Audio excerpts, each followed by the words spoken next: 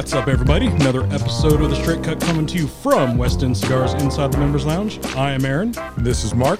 Steve is out tonight. He has had a big weekend with his family, doing a big golf outing, like 84 holes in 3 days. That's a lot. So we're giving him a little break. I think he might be traveling still. I'm not sure. He's somewhere between here and Tennessee, I believe. 84 does not divide into 18, but that's okay. I'm just going to let you slide on that.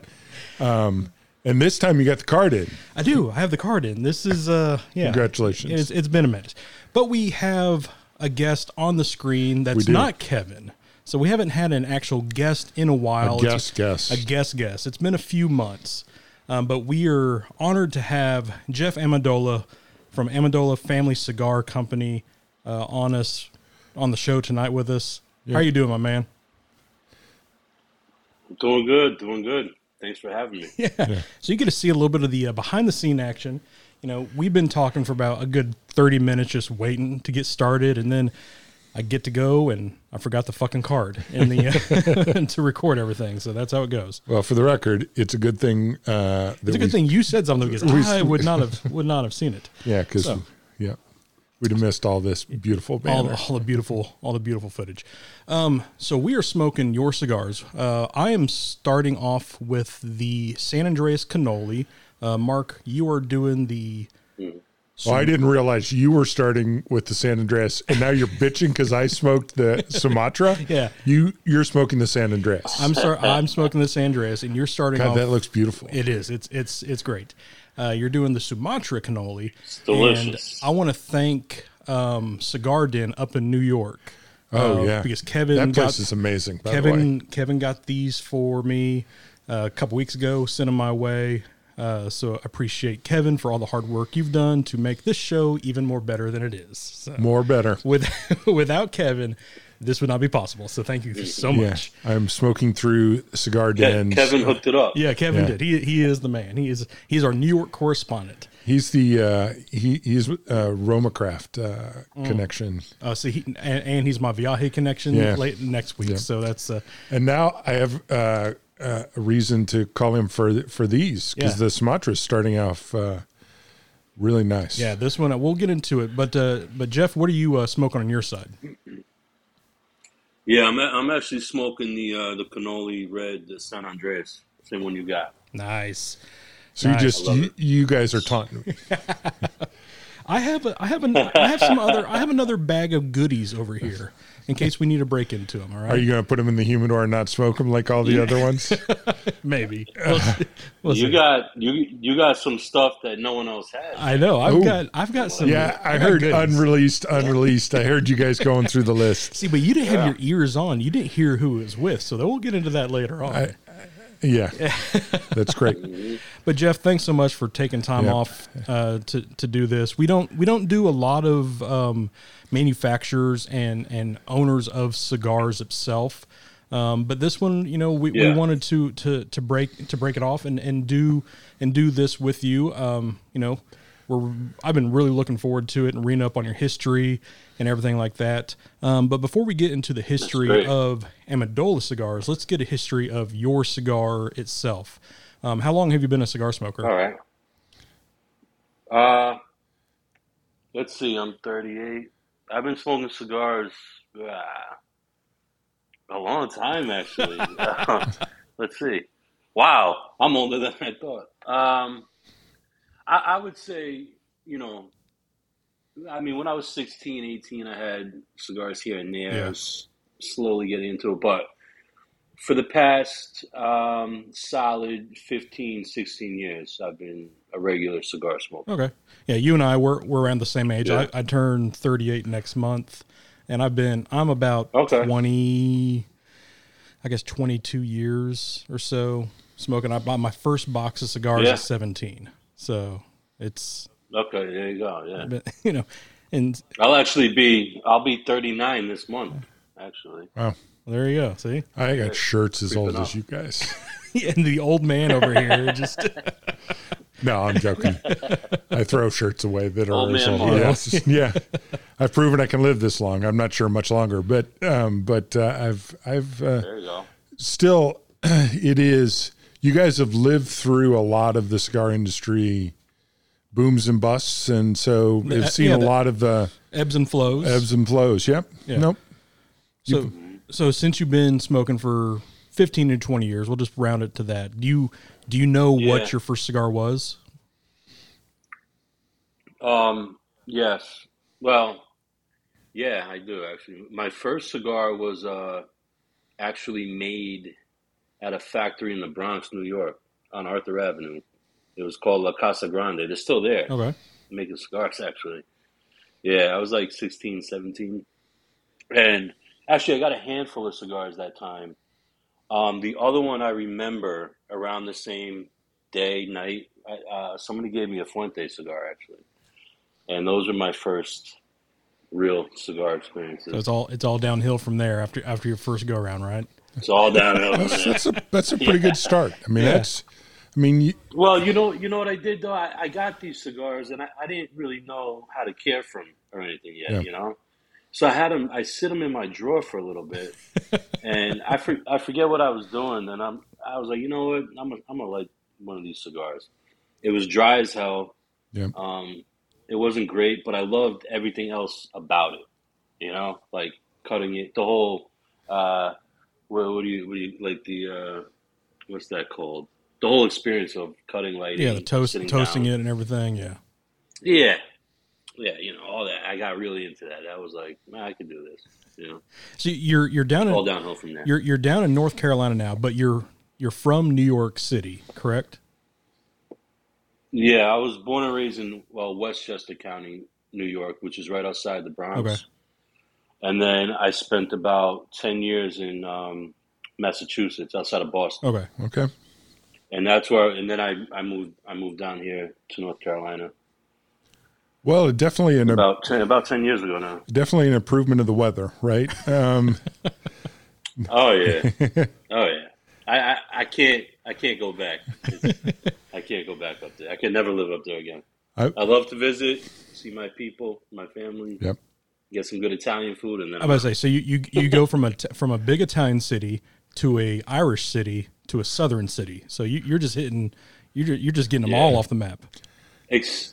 Except when I lived in Mass, though, we actually found the Italians, and we found. Yeah, it was ironic, but we found them. Well, if you ever make your way to Arkansas, we have a city just on the outskirts of Little Rock called Little Italy. And it was a big, really? And it was a big. This is where, just all the Italians immigrated to here back in, I think it was like the 1930s or so, and they all bought a big plot of land. I didn't know you guys had Italians. Oh yeah, so they have a big Italian festival, and it's up on the top of Y Mountain. No way. It's a great little town. I mean, there's not even a stop sign. It's one road. You're in and out, but it's a beautiful drive, beautiful part of right on the outskirts of Little Rock. But they do they have a little winery up there, and they've got like a processor for all the dried meats and stuff like that. And it's a really nice town. Awesome. Yeah, so it's a pretty cool thing. I had no idea. Yeah. Well, there are no Italians in North Carolina. Few and far between. Yeah.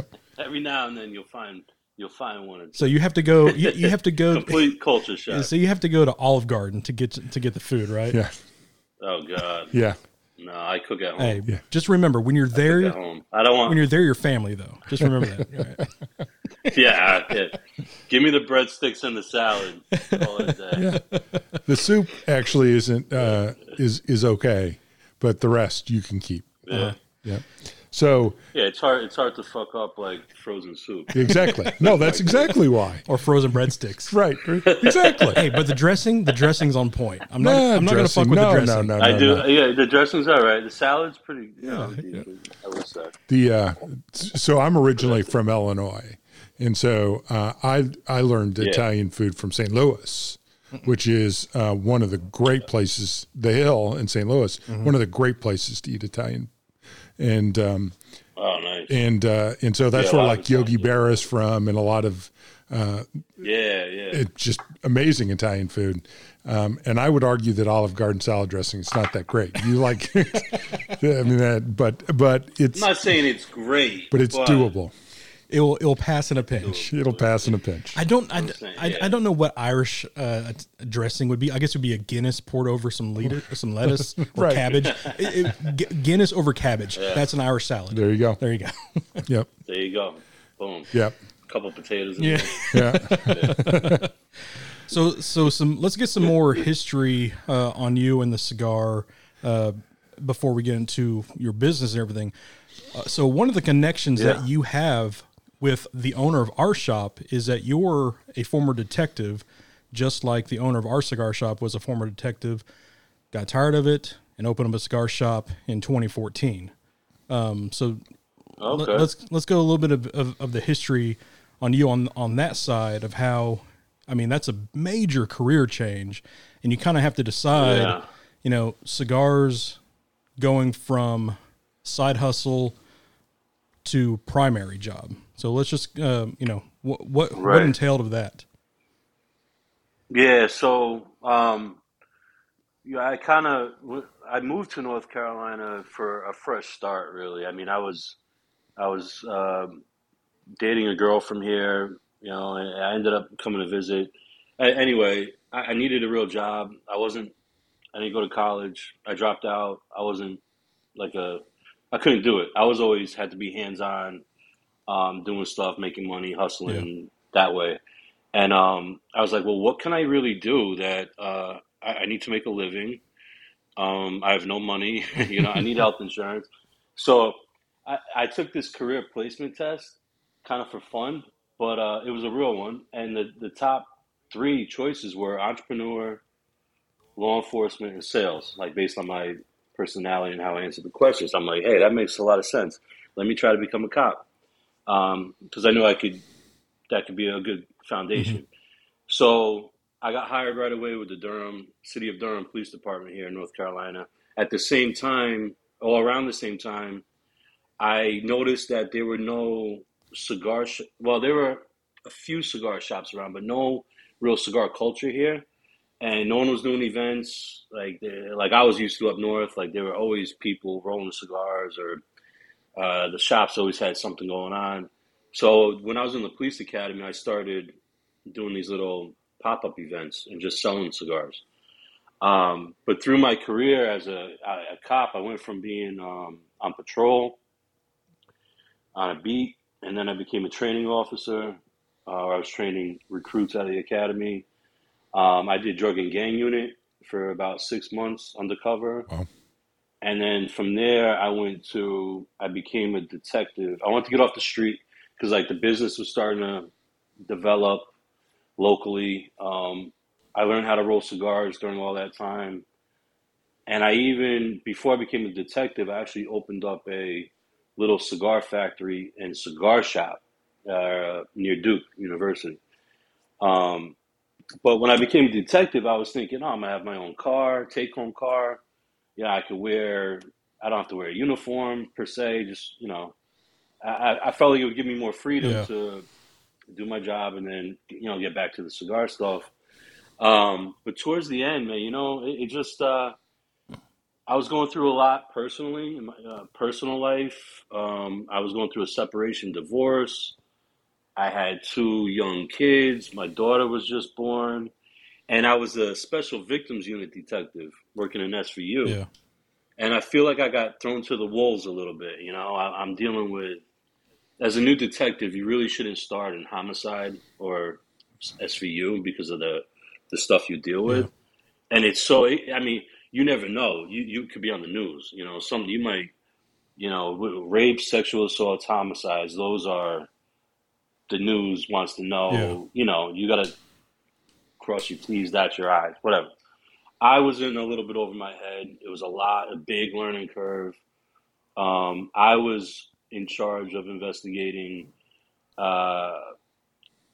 physical and sexual assaults on children mainly, and human trafficking. Yeah. And with everything going on in my life, I felt like was falling apart. The one thing that I had positive was the cigar thing. Yeah. Whatever little event business I had, little factory I had, that was the one thing that was stable in my life that was my escape. And I was kind of, I think I also got accused of doing something I didn't do. I was put on admin leave. They were investigating a report. It was really BS, and it left a bad taste in my mouth because I know it wasn't true, right? Mm-hmm. And people were making some claims about me double dipping with my business and my job. And long story short, I'm sitting up they put me in property room for like 3 weeks. I'm sitting there. I'm like, what am I doing with my life? Yeah. This is not what I signed up for. You know what I mean? And honestly, I don't say I hit rock bottom, but everything was just, I was like, I'm done. I want to do what I want to do. I want to follow my passion and what I fell in love with, and I'm out, you know? And I pretty much, after that, I cashed in my pension and invested into the brand. Yeah. I've Say la vie. yeah, I've been where you were. Maybe not as drastic as that. Yeah. Like I've always used the term, instead of hitting rock bottom, it's almost like I've had a moment of clarity. So like that too. Yep. You know, it's you're sitting in the hold cell or the evidence room. Like, yeah, I don't want to be doing this. Let's cash out that 401 what am I doing? and let's do some work. Yeah, so I can see, you know, for a bunch of people, everybody who comes into these doors at our cigar shop, you know, this is their escape from whatever is outside those walls. You know, I've always said it, like, no matter who you are out there, 100%. Once you step in these walls, you're a cigar smoker first. Everything else is kind of secondary. I mean, you'll have your disagreements, your bickering and stuff like that. But the one thing that everybody can surround themselves with is the cigar first. Yep. It's the greatest unifier right here. Yeah. Like this and food and maybe music, like the top three echelon I agree. of things that bring people who have nothing in common together with. I agree. 100%. Well, 100%. So what's, you know, one of the questions we ask all our guests, could be good, could be bad, could be the cigar, but what is your most memorable experience with a cigar? There's so many, you know, we were talking about that a little earlier. There's so many, good and bad. But I think the most memorable for me would be when I was, I was learning how to roll cigars in Ybor City in Tampa. And I had no idea what I was doing really. But I remember after a couple tries, when I finally completed a cigar worth smoking, sitting down and smoking that cigar that I did everything to. I blended it, bunched it, pressed it, wrapped it, and smoked it. And I was just blown away. You know, I'm not saying it was like the best cigar in the world, but just that moment of like, I just did this. You know, I just created something, and I'm gonna make this a thing. Yeah. And I'm smoking it right now. That was game changer for me. You know, it was a great experience. Actually, I'll never forget that. So we had an event a couple months ago at our shop with Martinez that's up in New York City, and they brought Christian, their roller, down here, and so I was able to roll. I did a horrible job at it, and I now have a newfound respect, and just for all the labor that goes into one of these cigars, like, you will not take that for granted. For anybody out there, if you get a chance to go to an event with a roller, see how it's done, and then sometimes they'll let people try it as well. If you get a chance to try it because you will have a newfound respect for just the intensity that it takes to make something even halfway smokable. Mine was absolute garbage. Yeah, garbage. Like Christian was just laughing and just like, no, like slapping my hand away and stuff. Sure. So, get out of here, amateur. Well, Christian is gifted. Like, you watch him do it. He's one of the best. He's one of the best. And so I still remember the first time I saw him do it in St. Louis. He was outside the cigar shop. In the wind? In the 30-mile-per-hour wind, and he was rolling cigars, and he was doing it while talking to me and Hero. Yeah. And he's, I don't want to say he wasn't paying attention, but he was paying attention to other things and that at the same time. Yeah. And you just go, that's just a machine. Gift. He's a machine. Yeah. I still remember the first time Christian and I sat down at lunch together because we went to some stupid Hooters ripoff place, and it was terrible. Yeah. But him and I and Hero sat there and talked about his dad who rolled for Fuente. Yeah. And I still remember that 15, 20-minute conversation where he talked about with incredible pride that his dad had rolled for Fuente. Yeah. And had rolled, because one of my favorite cigars is the Short Story. And he was talking about how the Short Story is his dad had rolled that and the great pride that he had shown in that. And you just go to roll cigars, especially odd shaped cigars like that. Yeah. You just, it's such a work of art. That's really what it is. I mean, it's craftsmanship. Oh yeah, 100%. And I, my hubris got in front of me because I was like, I work with my hands all day. I'm shocked. I think I can do this, but if anything, everybody knows that I'm humble first. So you are humble.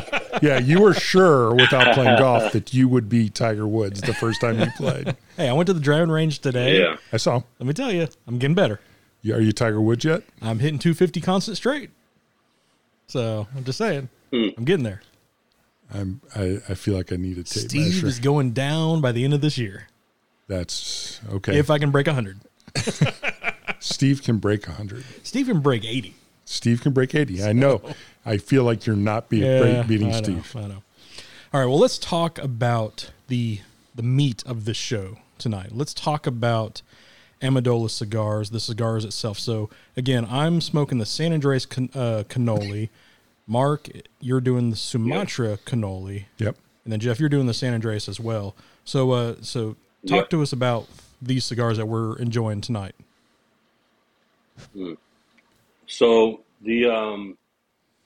at first we had only one cigar in the Cannoli line, and it was the San Andreas. There was we were making it actually at another factory around 2018, 2019. But Chris and I, Chris Monaco is my business partner. I mentioned to you, he might try to pop on tonight if he could get away, birthday dinner and all that. But we were sitting around one night, and till 4 or 5 in the morning, drinking bourbon and just talking business, and we were smoking the old blend. And at that time, it was just called it a San Andre Corona, a Corona box press. And we were in the process of moving factories and retouching the blends and finalizing the tobacco for this cigar. And at like 4 in the morning, he was like, "Jeff, this tastes like a little cannoli." He's like, "It's like a little snack before we go to bed." And I was like, "You know what? That's a great name for a cigar." He's like, "Yeah, we should call it the Cannoli." And it kind of just stuck. The name, the size, we kept the size the same. We moved the blend over to with Eric Espinoza and La Zona Factory in Nicaragua. We've discussed the blend, and we've all decided to keep it undisclosed, except obviously the wrappers of San Andre Maduro. And so this is the original, the box press, San Andre, that kicked it off. That became a little bit of a hit for like a hot seller for us. Everyone wanted it. All our shops we were dealing with at the time, they wanted it. It ended up going into Pravada back in 2019 or 2020. That kind of put it in about 10,000 people's hands all over the world. Mm-hmm. And then we were making Robustos at the time that weren't selling at all. And I was thinking about it. I'm like, we don't sell. The Robustos were good. I mean, it's not that they were bad cigars. It's just that size for us just wasn't selling. And I was like, let's get rid of Robustos and make more Cannolis. And we ended up adding on to the line. And, we worked with Eric and Hector down there at La Zona and came up with the Connecticut, which is, I'm not a huge Connecticut guy typically.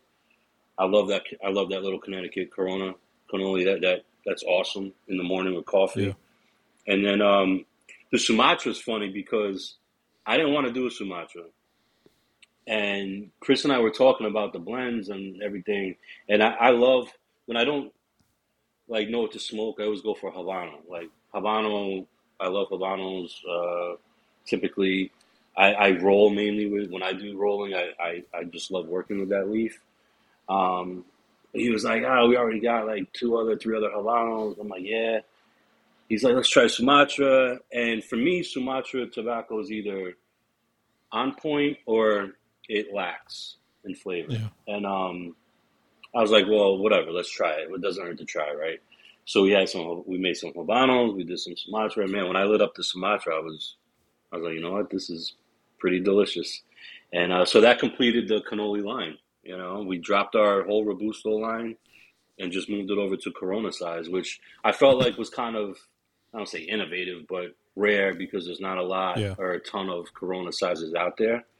And it's worked really well for us. Yeah. And to me, and everyone likes Corona is the perfect size. I like this size a lot. I agree. I love Coronas. I agree.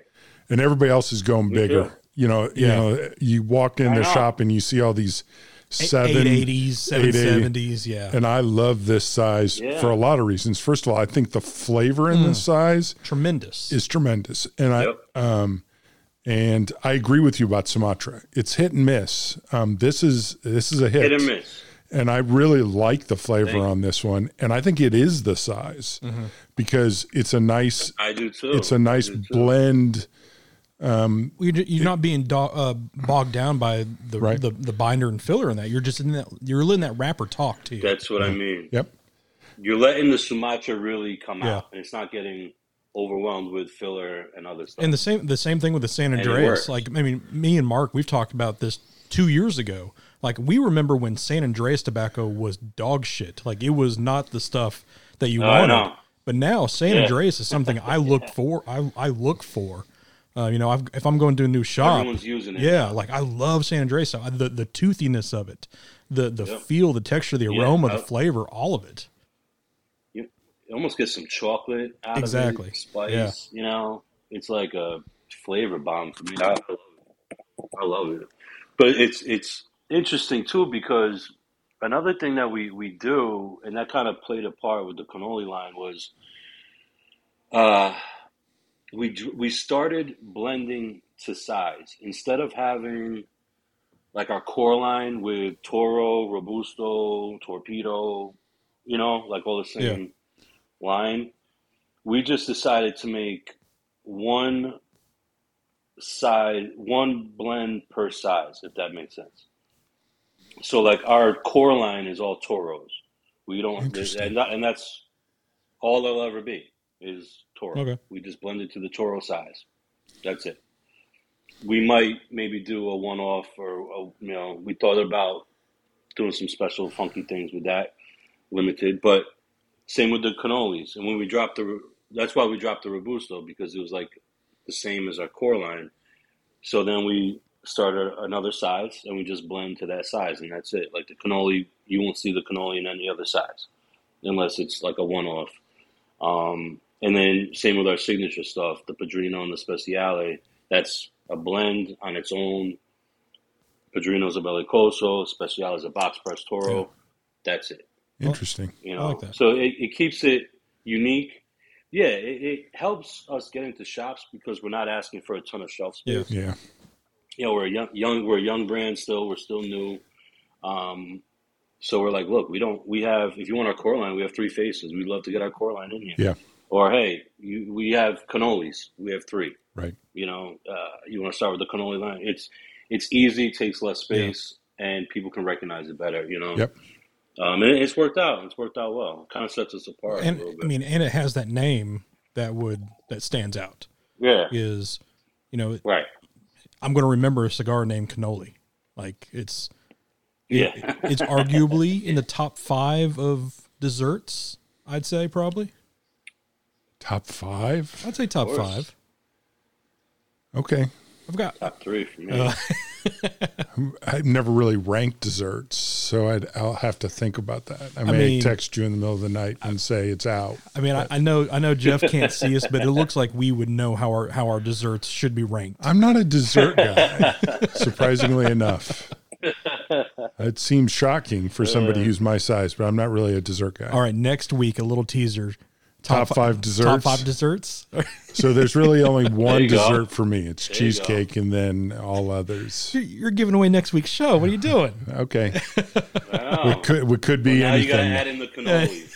I like cannolis. It's not that I don't like cannolis. Cannolis are good. I just am not a dessert guy. Who doesn't like a cannoli? Right. I mean, it's... Well, I'll argue that we probably, in Arkansas, we haven't had the proper cannoli. Like, I've lived in Chicago. Well, I haven't. Trust me, there's a huge Italian community in Chicago. Well, I'm from Kansas City, which has a pretty good Italian community too, but I'm on the Irish side of the community. So. Well, actually, when Paula and I lived in Springfield, there used to be an older couple that was from Italy, actually went a month every year and would go back home, and they would make 3 or 4 dishes every night, just randomly, whatever they made. And they would have desserts, and cannolis was one of those. And you just show up, and sometimes it was eggplant, and sometimes it was lasagna or whatever, and it was like true, authentic stuff, and it was like amazing. It was like you were back in Chicago. I'm getting hungry over here. So, but it was like, but it wasn't messing around. It wasn't like Olive Garden. Has anybody come to you? Thank God. Has anybody come to you and said, "You need a cigar named Leave the Gun"? No, that's a good idea. All right, I'm just saying. If you, but then if we do that, we might not sell it because then they'll leave that one there and then take it down. Or it could be like an oxymoron. And then we'll be like, oh, I'm gonna get that one. It says leave it. Yeah. Yeah, that's funny though. All our marketing is that. Like we'll find the clips from The Godfather. Yeah. Put Clemenza up there. Or another thing that's been funny we'll do is actually kind of happened organically, but we do a lot of events in New York, Long Island at South Shore Cigar Club, and we did one at Barclay Rex, the oldest tobacconist still around in New York City. Barclay, great spot. But every time we go to South Shore, one of our guys that comes to hang out and support, Bill Ragone, he brings a cannoli cannon. So the cannoli cannon is a big ass cannoli, like I don't know, like a foot long, 10 inches high, filled with little cannolis. So every time we're there, he brings it. Everyone, we tear that thing apart. It's great. And then when we went to Barclay Rex the same weekend. They brought in from a local bakery trays of cannolis. We were pushing the cannoli cigar. It was great. Everyone loved it. Yeah. Everyone loved it. They thought we were like geniuses. Yep. Yeah. So I don't know what the Arkansas dessert would be. I like Leave the Gun. Peach cobbler. What would Arkansas dessert be? I don't know. Arkansas dessert. I would, some sort of cobbler if I had to guess, or pecan pie, or pecan pie. I don't know how they say it down here. I don't know. I'm pecan. Pecan. Yeah. So I'm pecan all the way. It'd probably be that. Yeah. No, but this is a really good cigar, and and you say it's by Eric Espinoza. Love his cigars, rolling his factory. We just had him at our shop a couple of weeks ago. Yep. Super knowledgeable, and just that's awesome. Just hearing the history of his place, but how also he rolls his cigars. He has a very distinct way of rolling it when he breaks off the tobacco on the inside and doesn't lay it in there. So he has a certain way, and you can definitely tell, in his cigars. I love it. Like I'm a full body. Give me all the spice. Give me all the pepper. Just give me all that. And and I can definitely tell with this. So whenever you're coming up with a new blend, you said you weren't the biggest Connecticut fan. So when you roll and you come up with a blend, do you kind of hit your palate first, or do you try to go for the masses? It's funny. I think Chris and I were just talking about that because people were complaining about our Connecticut's to one of our reps in Texas that they were too strong. And I don't necessarily we got to make cigars that we like or that we think. It's really what tobaccos we have to choose from or what we're working with and how it all works together. And then when we smoke them, there's ones that just pop out. And it's going to be a reflection of what I like, what Chris is like, what Chris likes. And that probably happens more. We don't necessarily think that masses, really. It's more like Are we going to put our stamp on this? Yeah. Are we approving it? Yeah. Are we going to smoke it every day? Yes. And if you like it, great. If not, great. Go find something else. Go find something else you like, yeah. But apparently our Connecticut Cannoli and our Cremoso, the Cremoso we make at Aganorsa, it's a very strong Connecticut cigar. It's full of flavor, though. And I love flavor more than strength. Yeah. Yep. There's a difference. You know, I like full flavors, and that just has a ton of flavor. Even the cannoli, even the one we do with Eric. It's just, it's good. And I feel like more, it's not boring. I feel like more manufacturers are kind of getting Connecticut's that have a bolder flavor to it. Like the ones that just come off the top of my head is like Christoph Connecticut's. It doesn't smoke like a Connecticut. Yeah. Tons of flavor off that. The porcelain from Black Label Trading, like tons of flavor off that one. That's a good one too. The even what is Eric? Eric has one. The creme. The La Creme. Yeah, something like that. Something like that. Yeah. It's got it's got spice. Tons of flavor. Tons of flavor off that. Mm-hmm. So let's get some history on how you started in the industry. You already kind of touched on it a little bit, you know, when you're detective work, but now, you know, full-fledged, you're a cigar manufacturer. How long have you been in business and where did it start out? Okay, so I officially started in the cigar business in 2011. That was my first LLC.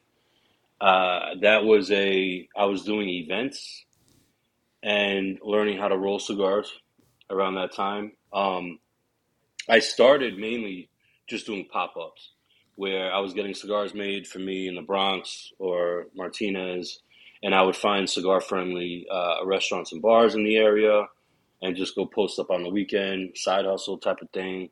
Then it got to the point where people were hiring me for birthday parties, weddings.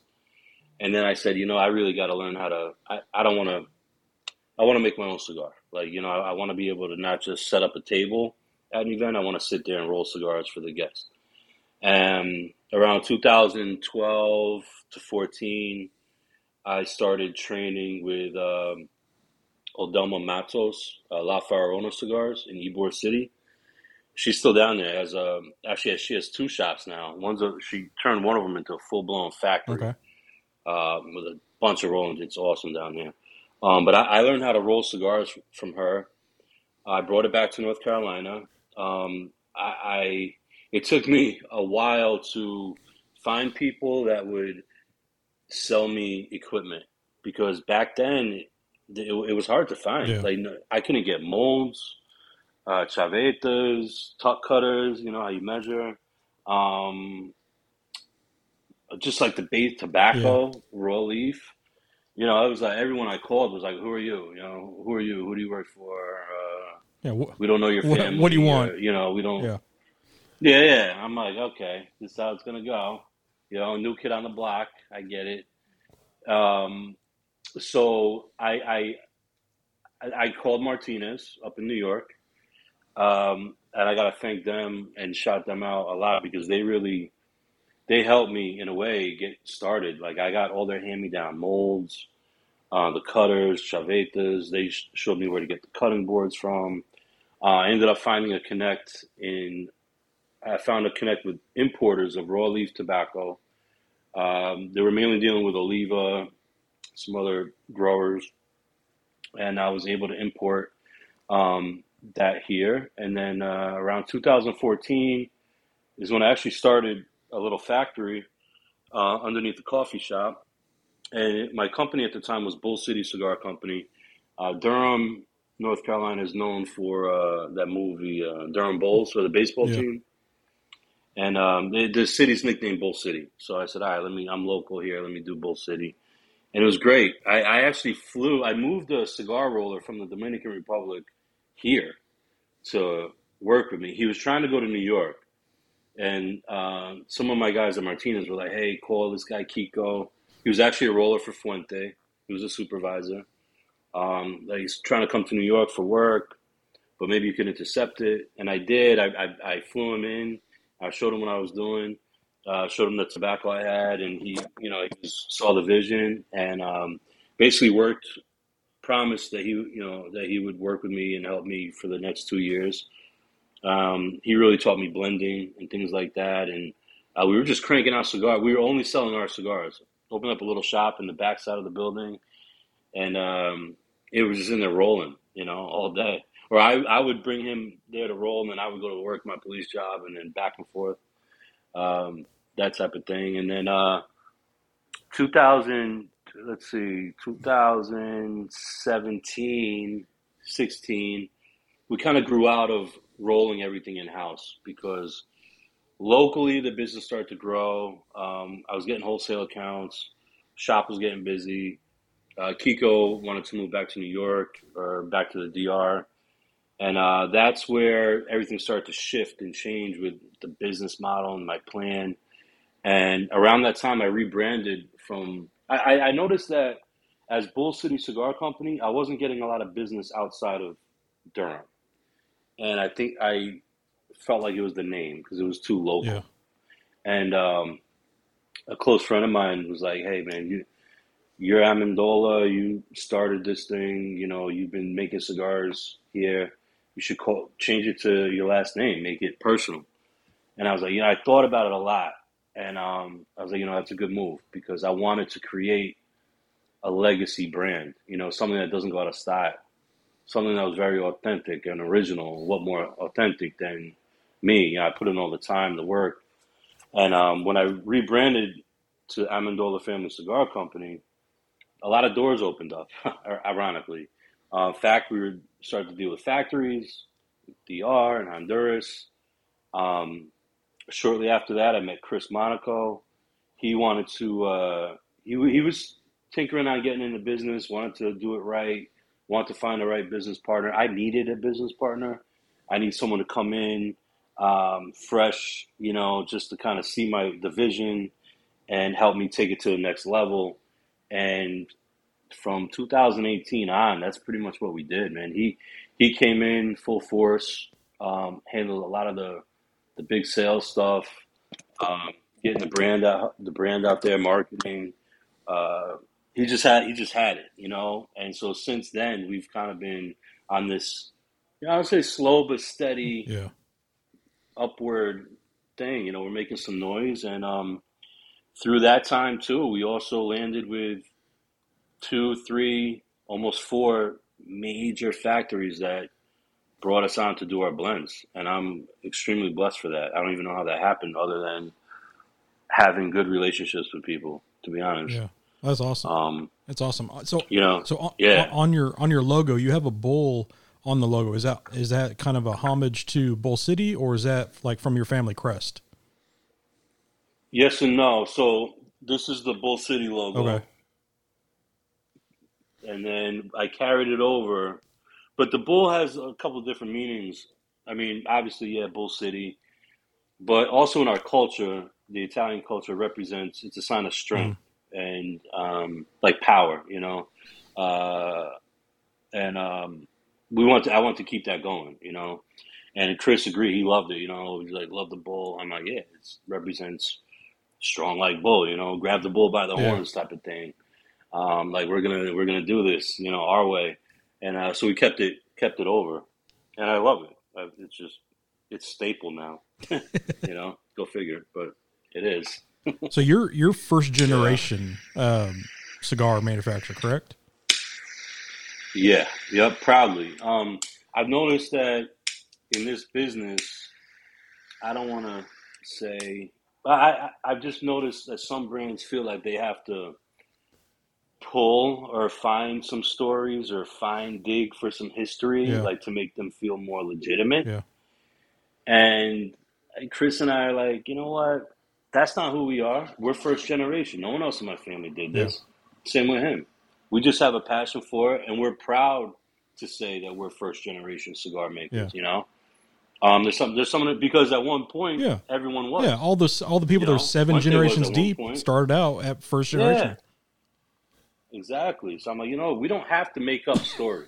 Like, we don't have to dig in our history our grandparents or immigrants or whatever they did, Yeah. farmer. We don't have to do that to feel legitimate because we're doing it our way. And I feel honored to be a first generation because it's a challenge, and the plan is to be able to leave this for our kids if they want Yeah. it. When they become of age. So I'm all about it. Yeah.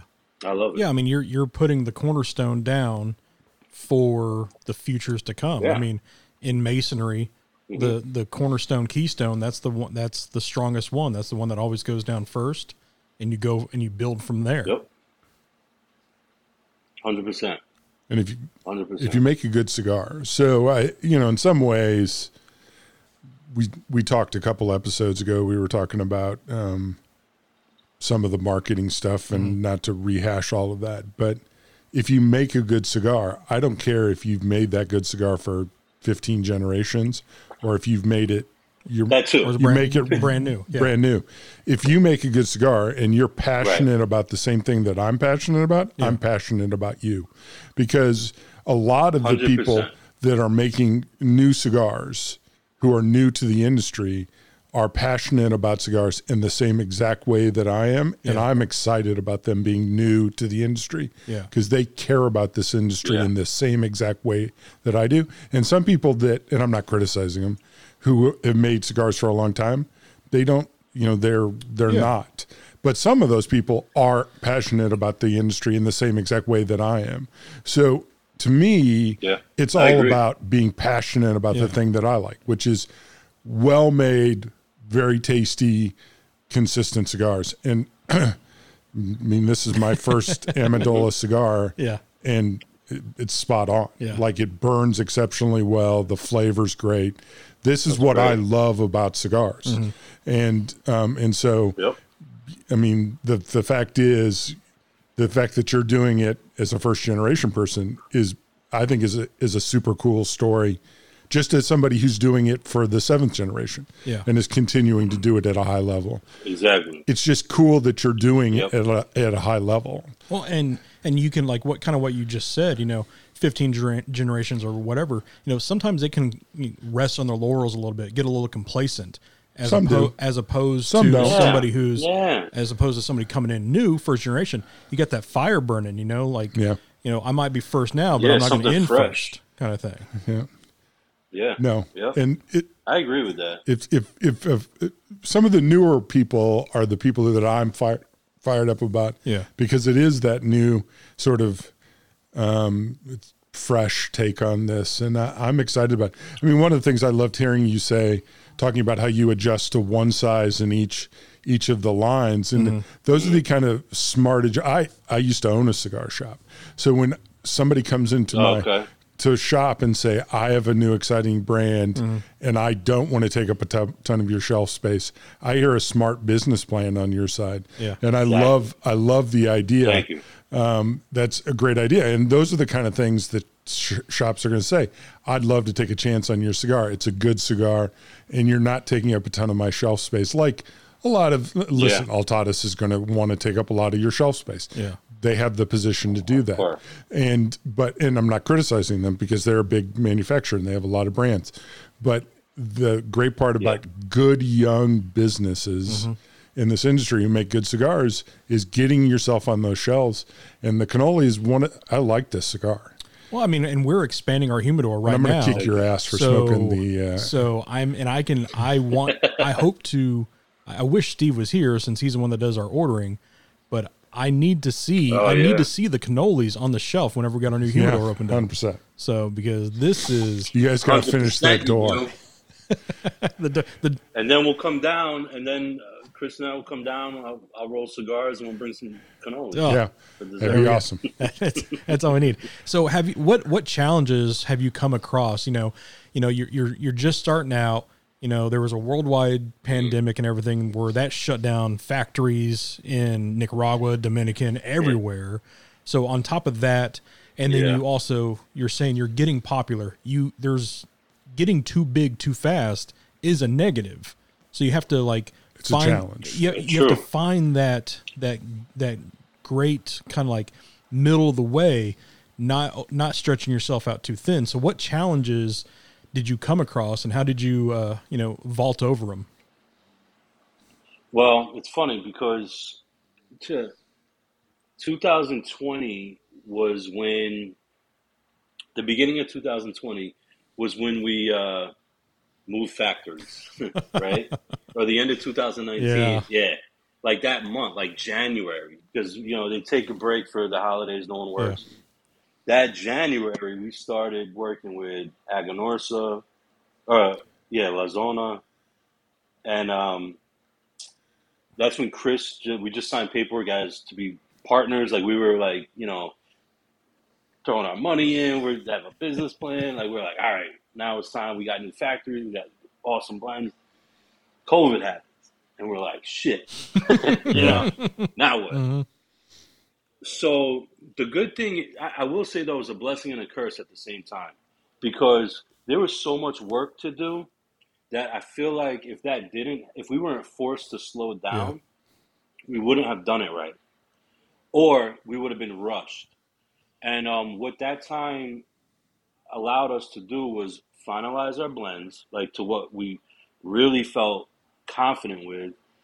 It also, and I got to give Chris props to this because he took a lot of time to redesign the bands and the labels and some of the marketing stuff. I mean, that takes time. I don't have the patience to do it. I could see it and know what I like, don't like, but he could focus on detail. Like we took that time to blend, repackage, redesign, build relationship with the factories. We got a distribution deal around the same time. And yeah, it sucked because, we weren't making any money. We weren't doing a whole lot of sales until a little bit later on. That's what I'm getting to, though. Once all that was done, like COVID allowed us to slow down, regroup, and just come out stronger almost. And then we ended up having a great end of the year. We were doing a lot of it online. We started hitting up, some of the online retailers that wanted to bring us in and doing some big deals with them. So I lost my event business, I will say that.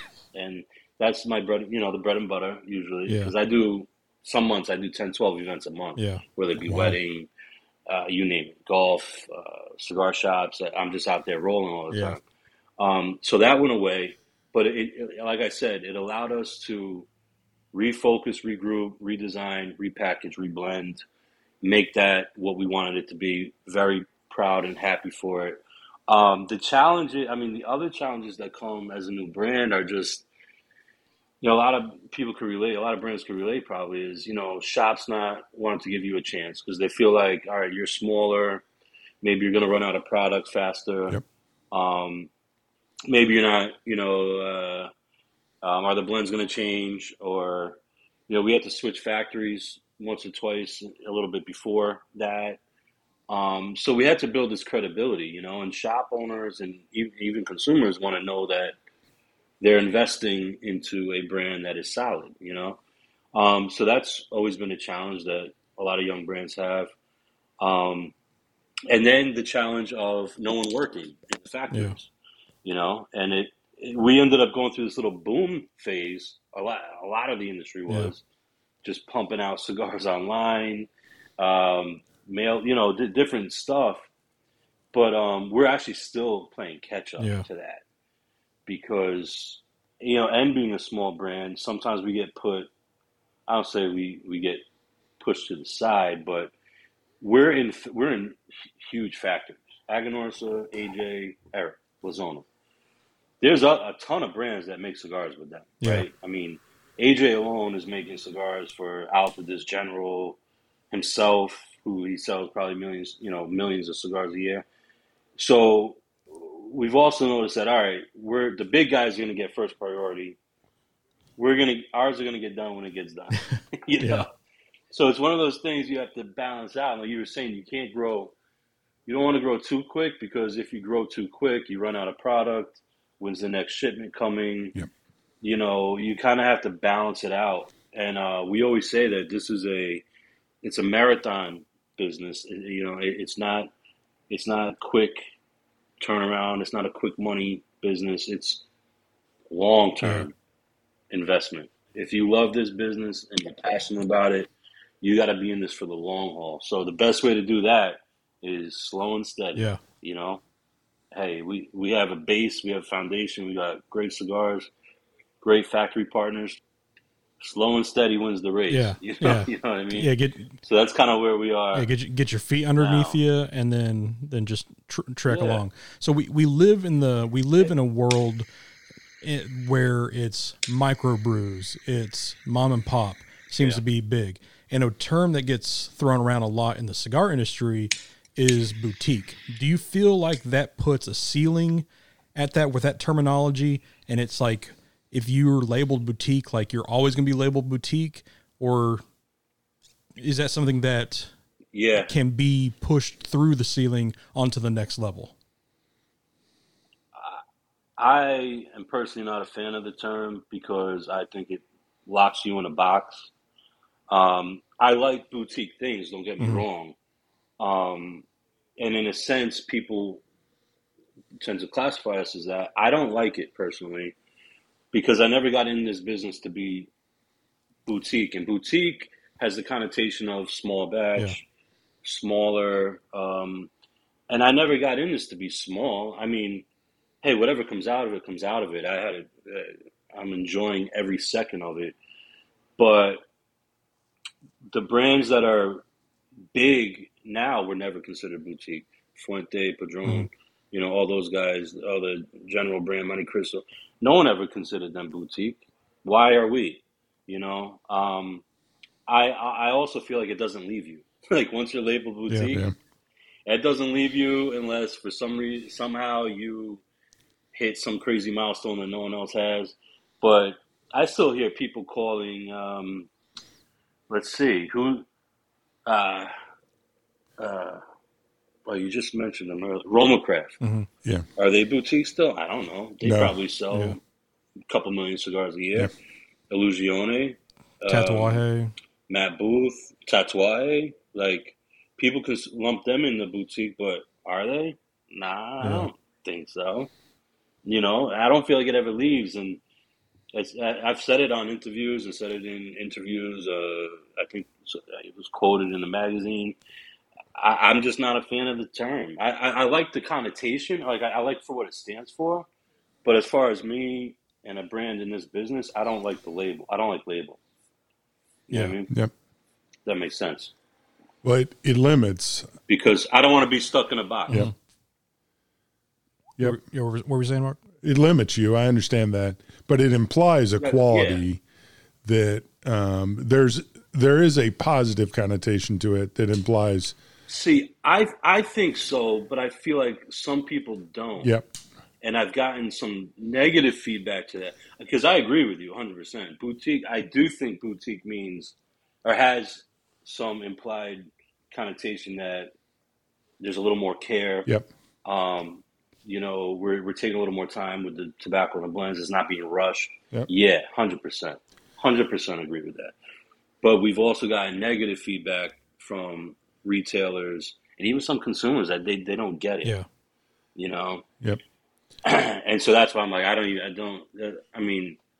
like it and for what it stands for, but once you have that, once that name is over your head, like what you just said, some consumers, there's consumers that won't want to try it because they think it's too small. It's kind of like the same thing where people will pass over the Brick House because of the price. People think because it's a lower price cigar, it's not good. It's same thing. It's and they couldn't be and more wrong. They're pretty good cigars. Yeah, it's a solid.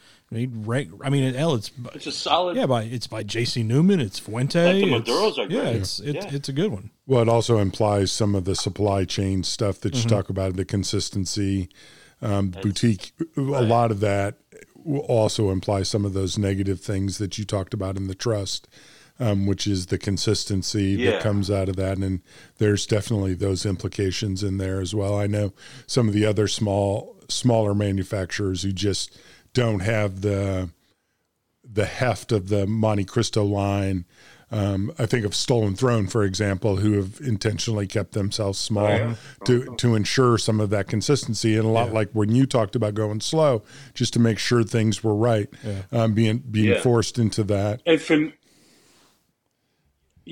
me, there's nothing wrong. Like, I know a lot of my friends in the industry that have their own brands they have a business plan. Their plan is to whether it stay small or hit a certain goal, and that's what they want, and that's great. Like, love it. All power, fantastic. Yeah, that works for them. I wish you all the best. Works for them. I want to be known as a legacy brand. Right. So if we take on a boutique connotation, it limits us from really, I feel like, becoming what our potential could be, which is a legacy brand that you'll see on the shelf still in 20 years, or in 30 years, or whatever. It's just that vision. You got to put it out in the universe. That's how I roll. Put it out there. Yeah. And that's how it has to be. And you even said, like, the people who you're working with, AJ Fernandez, Espinoza, Agnorsa, like, those aren't boutique. Those are AJ Fernandez. They're those are heavy hitters. Yeah. But AJ Fernandez 15 years ago, factories. 20 years ago, I mean, those guys, were smaller. I know AJ started with, under, but I mean, to think about Tatuaje and Roma Craft now, and you still will have people say they're boutique, and to think about the millions of cigars that both of them sell to you and I alone is right. It's somewhat ridiculous. The cigar I rolled at Martinez, that's a boutique cigar. It's one of one. It will never be smoked. Right. That's that cigar boutique. did not imply quality. No, it did not. It implied I do not know what the fuck I'm doing. Right. That's what it implied. Right. That's so. And the funny part is, the funny part is a lot of those big manufacturers right now are trying to get into the small batch world, because they want to sort of capture some of that small batch. Well, it's kind of like Budweiser, like they're buying up smaller breweries because they want to encapsulate what. They want to capture a little of that small batch magic, because, we all want something new and we want something different or something we haven't tried before. Yeah. And so that's a little of that magic of something new. But I certainly get not wanting to be limited. It's like what you said a couple weeks ago. You can sell the first two boxes easy. It's box 3 through 20 that... Right. And 20 years from now, you're not going to be selling boxes 20 years from now unless you produce a high quality, consistent product. Yeah. Exactly. And let me tell you, the Cannoli. And so that's primo. This is nice. Yeah.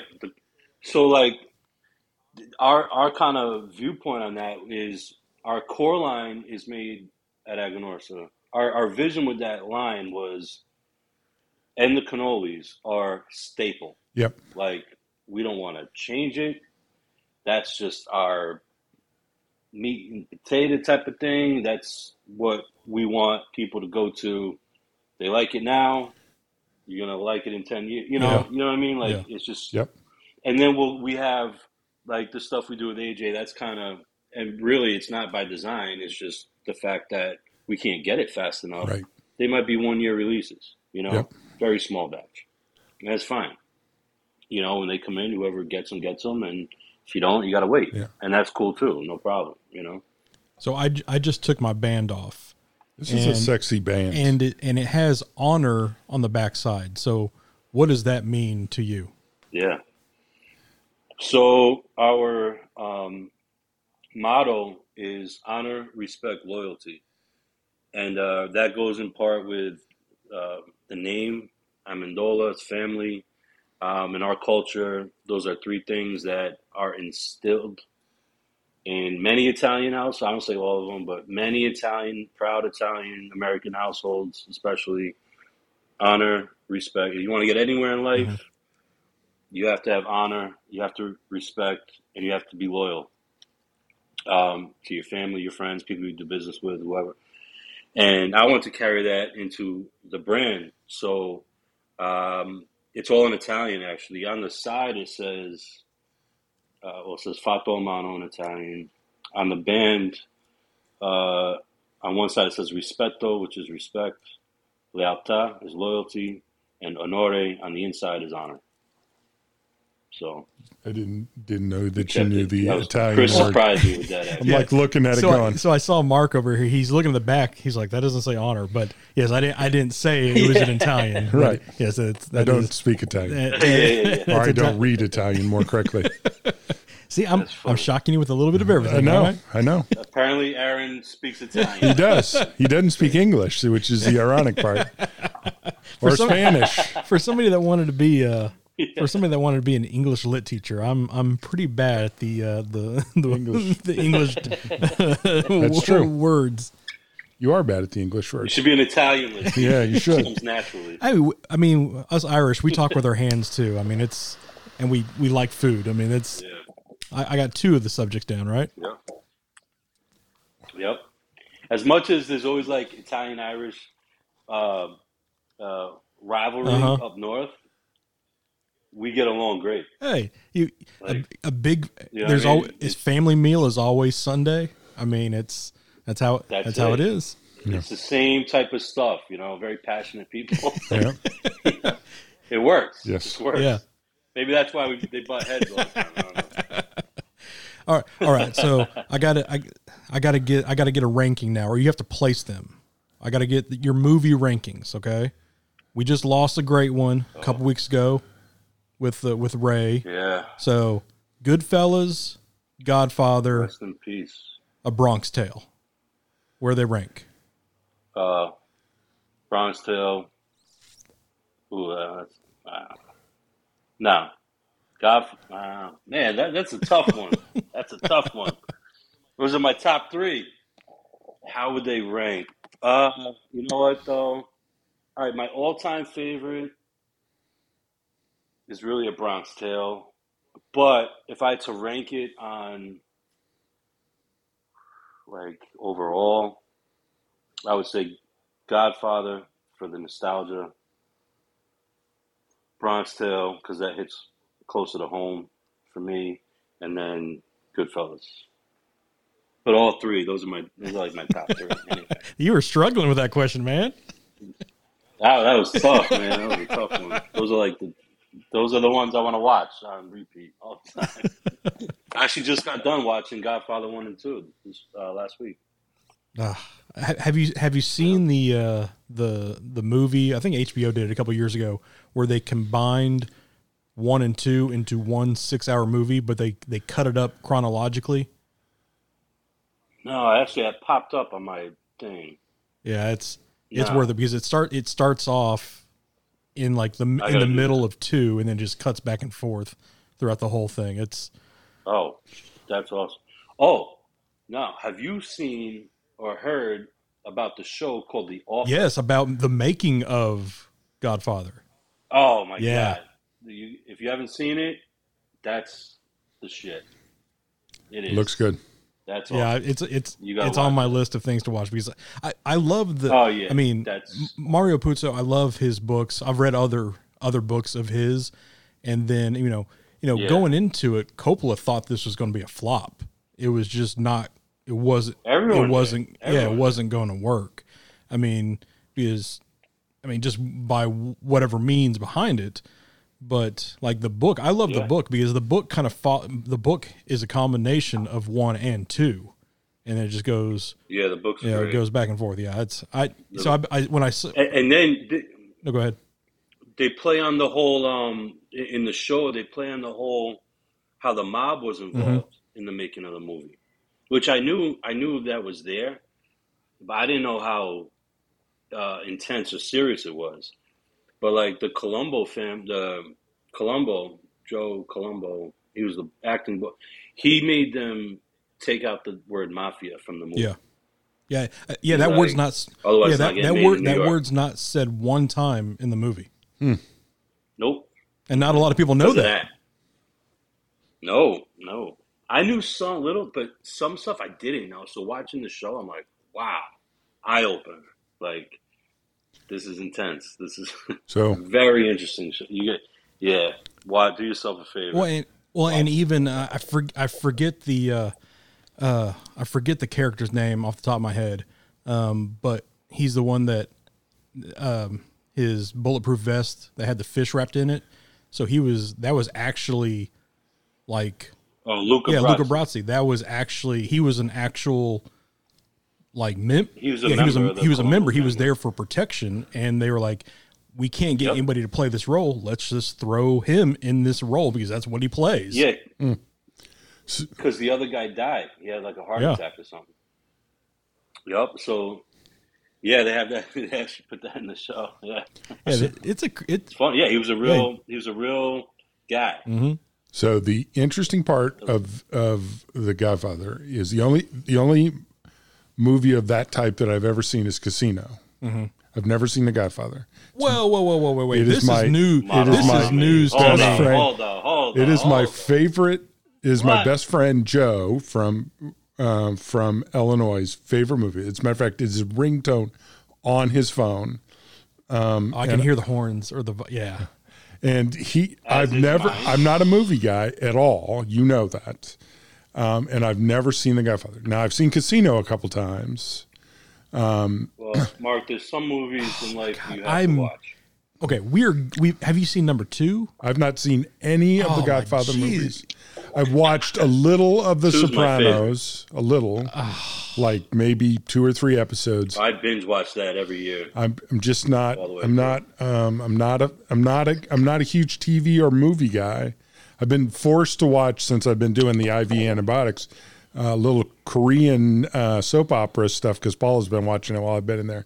But I do not watch TV or movies. Okay, and westerns while I've been in there. He watches Korean TV and he's never watched The Godfather. Because Paula controls my my wife controls the television, and I have to sit in the living room. But I listen with my headphone. I have my headphones on, listening to like soothing music, so that I don't have to actually listen. I am so disappointed right now. You do not understand. Okay, we're going to sit up here one night, take 6 hours out of our life, watch both of them back to back.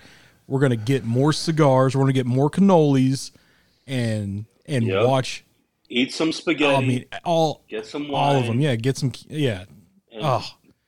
Do it right. We're going to do this right. See, so, James Gandolfini, he died, what? A couple years ago? Yeah, 5-6 years ago. So to me, in my head, this is how James Gandolfini died. Like, he died in a hot tub with a cigar in one hand, a cannoli in the other, and his arms wrapped around a woman, like on each arm. Yep. That's how he died in my head. That's how he needed to go out. Okay, I know who he is because I watched a couple episodes of Sopranos, but I'm not a television or movie guy.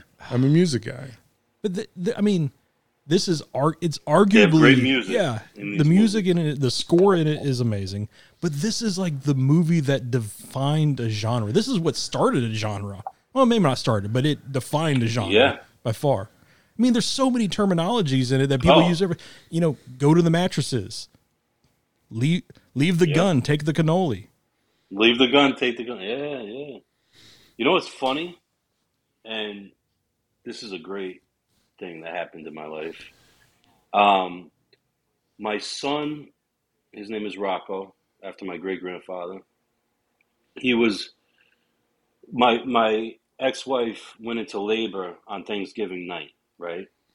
So every Thanksgiving they play the trilogy, The Godfathers. Yeah. Typically, every Thanksgiving they have them on all day long, all night. Well, I'm sitting in the room watching Godfather. She's in labor. And it's Godfather 2. It's when they're going back to Italy, back and forth, And the song is playing, Parla più piano. And the nurse grabs me, hey, your son's being born. I'm like, no. So I was in the same room, but the music is playing while he's being born. Oh, yeah. I was like, this is like the ultimate thing. I left it on. I didn't turn it off. I left it on. Literally, I helped deliver to my son. I cut the cord. I'm holding him. The Godfather theme song's playing in the background. I'm like, this is fantastic. This is awesome. My son was born to Godfather 2. All right. Yeah, and his name is we Rocco. got to get you watching those. He was pulling a Fredo. Like you don't even like that terminology. You know what that is? No. Right. Man, it's like banging two waitresses at the same time. That's pulling a Fredo. Okay. Oh shit! Pulp culture in these movies. The are list amazing. can go on. Oh yeah, so many. Ugh. Yeah. It's all right. How's that Sumatra over there? It was awesome, and I'm done because it was burning my fingers, which is a sign of me how much I like that. It had a lot of what I like on Sumatra. It had beautiful spice to it. It was nice and a lot of flavor to it, but not overpowering. It was really, really good. Once again, size perfect. Yeah. So you got a lot of the wrapper that I love with the Sumatra, but the flavor was good and balanced. I really liked the Sumatra. Still pissed that the San Andreas is in my hand. Yes, because that cigar looked beautiful. The San Andreas hit perfectly. Again, every cigar should come in Corona or Lonsdale size. Yes, just if you want that flavor. I love it. Perfect size. I mean, everybody knows I'm a Lancero ho. I love Lanceros because that wrapper stands alone. You might have to fight a Lancero, but it's well worth it just to get that flavor that comes out of it.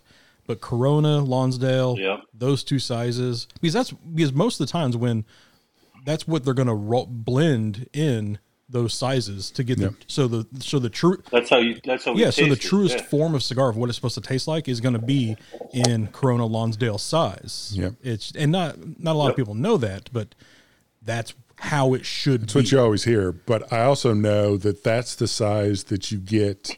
I think the truest representation of all three components of the cigar. Yeah. And that's why.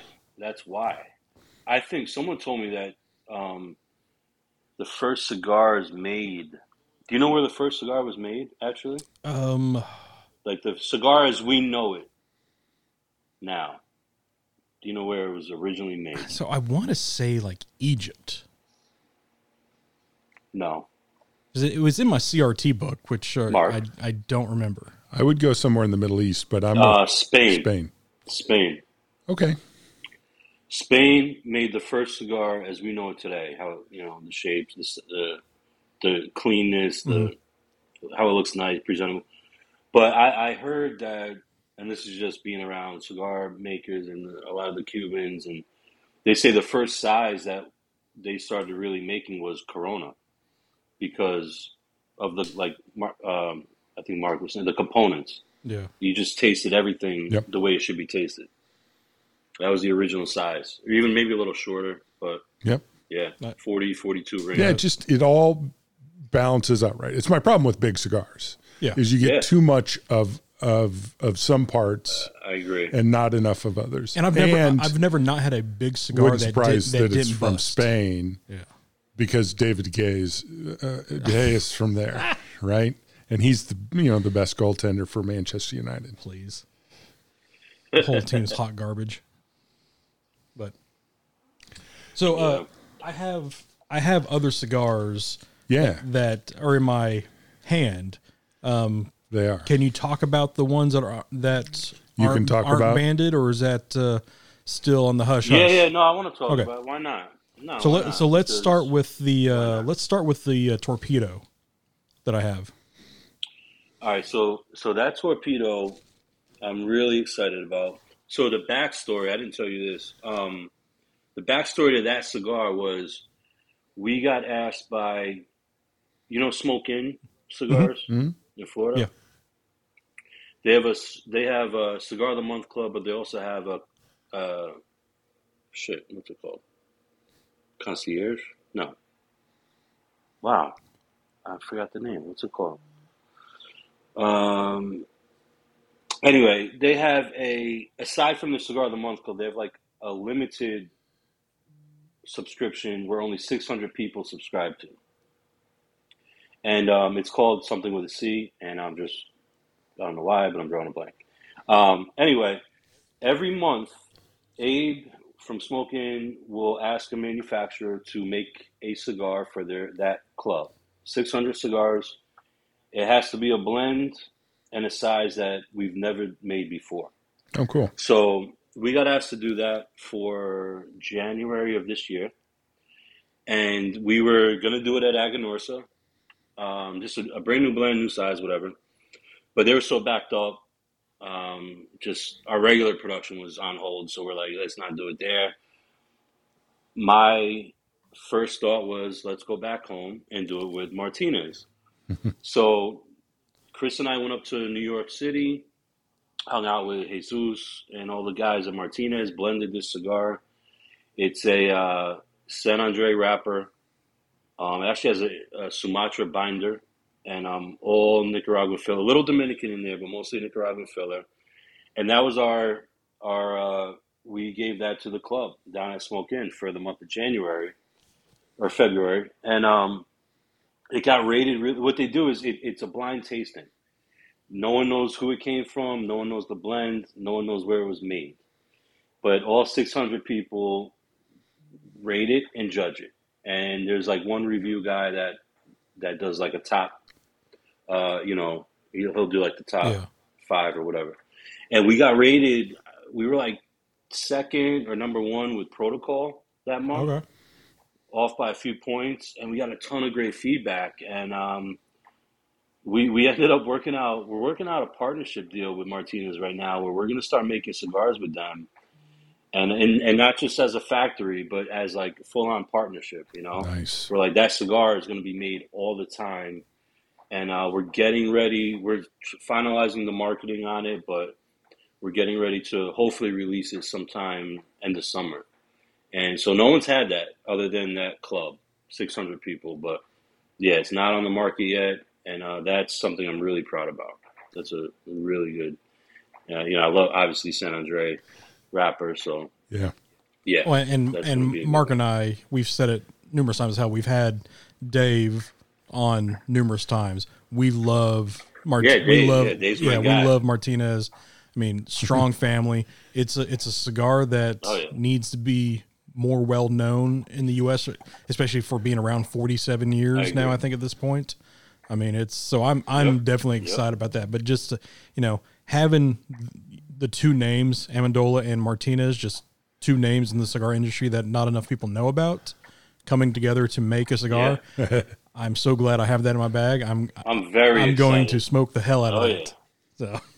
So we're not splitting that one down the middle. We're not going to Lady and Tramp that one. Okay, I see how you are, bitch.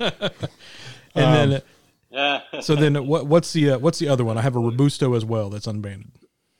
Yeah, so the other one is actually something I rolled that cigar myself. That's something I only do at events, event only. So it's not on the market. Probably never will be as of right now. The only time anyone gets those is if they were at an event and I was rolling.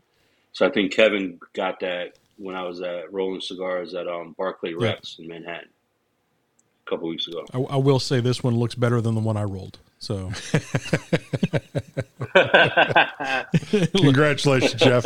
You've obtained cult status of being able to roll better than Aaron. I finally found my achievement. Woo! So, as we're wrapping up here, Martinez and Amendola, that's a pretty good partnership right there. Jesus is he's a pretty special man to work with. I can tell you what cigar I'm going to be smoking while I'm editing the show. Yeah, so I'll be smoking that one. Oh yeah. There might be a fist fight after this one's done. So and with Martinez, this isn't a one and done deal. Like we're gearing up to do a whole line, maybe more with them in the future. I think it's time.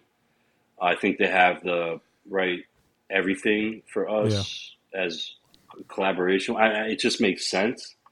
And they kind of know our struggles, too, with always battling production or fighting to get, what we need on time. I think with them, it's so much more personal because we're like family already. right. We already have that relationship. I don't have to go to Nicaragua and spend time with the blenders there, and I could hang out with Jesus and Dave, and we're making a cigar. You know what I mean? Like we're testing tobaccos right there, and it gives me a chance to sit with Jesus more as him being the master blender, and it's not a one and done deal. This is going to be.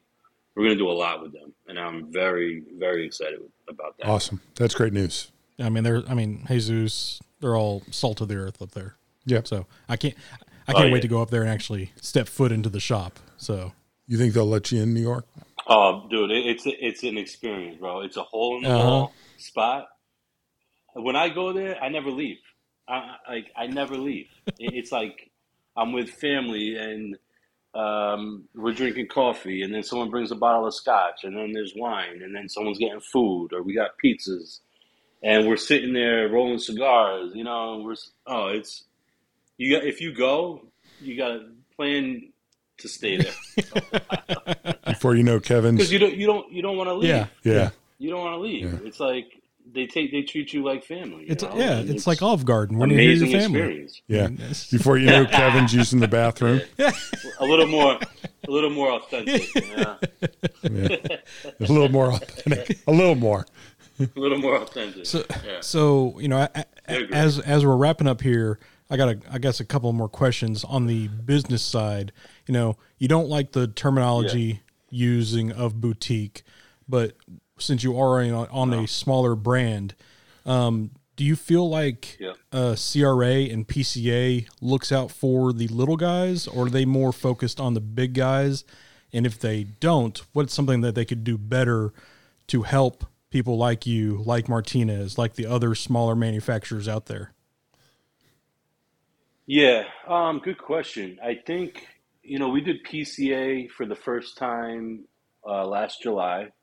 Had a great experience. We actually went. Our distribution is handled by Illusione Cigars. Nice. So we got to share a booth with them at the show, and it was a phenomenal experience. I think, do they look out in a sense? Yes and no. Yes, in the fact that they will give you a platform if you want it. Yes, it's cost money. It's a little bit of an investment. Everyone, that's just part of the game. Yeah. CRA, yes. I think they do a lot of behind-the-scenes stuff for brands across the board. A lot of times people don't see, but I do think they have value. I think the only thing I would like to see more, maybe more from the platforms like the PCA, is to give smaller brands more of a voice, or being able to showcase more on the up and coming brands that are out there. Yep. I mean, when you're at the show, you're in front of a lot of people. Yeah. You're in front of retailers, you name it. I mean, you're in front of media, and that's great if they want to talk to you. We did really well with that. We did like almost 10 interviews that week. Different media platforms. But I feel like it would be nice eventually to see like the PCA even spotlight, who's new. Yeah. Like who's coming up, I think that'd be cool to see. I've never seen that. I think that would be cool. And I think that would give brands like us a little more credibility and a little more platform, because as a small brand, we don't really have budgets for this stuff, right? Maybe some do, but it's kind of like, all right, we're gonna drop 10 grand, 20 grand to go to a show, where the big brands will take over. They'll have a whole area of a DJ. They'll have food. They'll have, where they get a lot of the shine. It would be nice to see maybe some sort of platform or showcase for smaller upcoming brands. That's the only thing I can say I would like to see. And I think it would benefit them, to be honest. Yep. Have you been to TPE? Yeah, I did. Actually, I did the TPE this year. Okay. Yeah. And I had a good experience with that, too. Real good. Nice. 2 trips to Vegas. Yeah, you can't go wrong with that. Yeah. It was was a lot.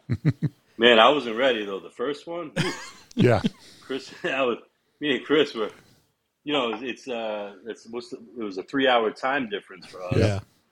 It was nonstop. I mean, you're talking all day. Then you're at the bar. Yeah. And in our minds, it's like 11 o'clock. It's really like 2 and 3 in the morning. It's a party. I was not ready for that. It took me 2 weeks to recover. Yeah, you just got to boot and rally, So it's just There's only so many times. Wild, man. So many times you can boot and rally. There's only so many times. It was wild. Yep. Let me tell you. Well, Jeff, I appreciate you coming on here and talking about your brand, your story, the honor, the legacy that is Amendola Family Cigar. It's awesome to see what the future of this culture holds. There's the big flagship companies are out there, but there's always people behind them, and we're lucky enough, Mark and I and Steve and West End Cigars, we're able to have, be the voice and a platform for those smaller companies to get out there even more. I love these growing companies, the companies that are coming up and doing great work. And so we're always excited. And this cigar was amazing. So I'm excited to try again with the San Andreas. And so I'm going to knock Aaron down. Aaron and I are going to take a mad dash over. I do have another one. I forgot about this one. The Padron, or what it was, the purple one. Oh, Padrino. Okay. That's fire. Oh, I see. I can't give you that one either. I'm sorry. That's a game changer. You are such a team player, Aaron. Such a team player. But send me your address. The Sumatra was great, and was really awesome to smoke that. And I'm excited about the newer manufacturers who are doing it the right way, like you are. Yeah. We're not going to use the word, but we are going to talk about first generation cigar manufacturers who are doing it the right way. Yeah. And I'm excited to see about how you become big, and we'll talk about We Knew You When, and with because I think you're gonna grow. I think when you continue to make cigars like this, people are gonna really enjoy smoking these cigars. Well, good, man. I appreciate that, and I want to thank you guys too for the platform and allowing me to tell my story, and always appreciate that, because we need people like you. So definitely honored to be here. And Aaron, you were saying too about there are the big brands are there. Some got bought out, under big names like General Alvarez, and they're great. Not knocking them. Eventually, I don't want to say they'll fizzle out, but they're going to lose some of their authenticity of what they once were. Yeah. And I feel like that's a time for the new blood, the first generation guys like us and a lot of other brands out there that are doing it. Yep. It's our time now to kind of set the stage and set the platform for the next 20, 30 years. You know what I mean? As like the next generation. Yeah. And that's how I kind of see it happening. And I want to be a part of that. Amen. Awesome. So. Well, we hope to see that happen as well. And it's just like us. I mean, we're a small podcast platform. It's for every person that listens to us for an hour and a half every week. I appreciate that. It's a challenge. There's days where you don't want to do it, and just like anything else. Sure. So, yep. But having shows like this. It's a fresh breath where it's just not three of us bullshitting for an hour and a half. We actually bring in good content and smoke some amazing fucking cigars. Yeah. That's all I wanted to do when we started this show. Yeah. So it's a chance to find new cigars. Oh yeah, definitely. So if you have a home shop, make sure to check out Amendola, the Cannoli, if you have it. If you don't, ask about it, because this is definitely one I can see in many shops. So Yep. Get it somehow. Like, Yeah. thank you again for Cigar Den up in New York. Yeah. Thanks, Kevin, for getting these to me. Right. So he's the heart blood of this episode because he's able to help us out. Yes. Yeah. We love Kev. Yep. So, yeah. Shout out to Kevin. Yeah. Thank you, Cigar Den. We love Cigar Den. Yep. All right, Jeff, thanks so much for coming on, and best of luck to you, and hopefully we'll see you at PCA 1 year, and hopefully we'll see both you and Chris here to do an event maybe and do a rolling event. Yep. Let's do it. So, It'll be great. sounds awesome. Thank you, guys. Thank you. All about that. All right, Mark, you good? I'm good. Let's wrap it up. Okay. All right, we will. We'll talk. Have a good Yeah, night. Thank you. we'll talk to everybody next week. Be good. Later.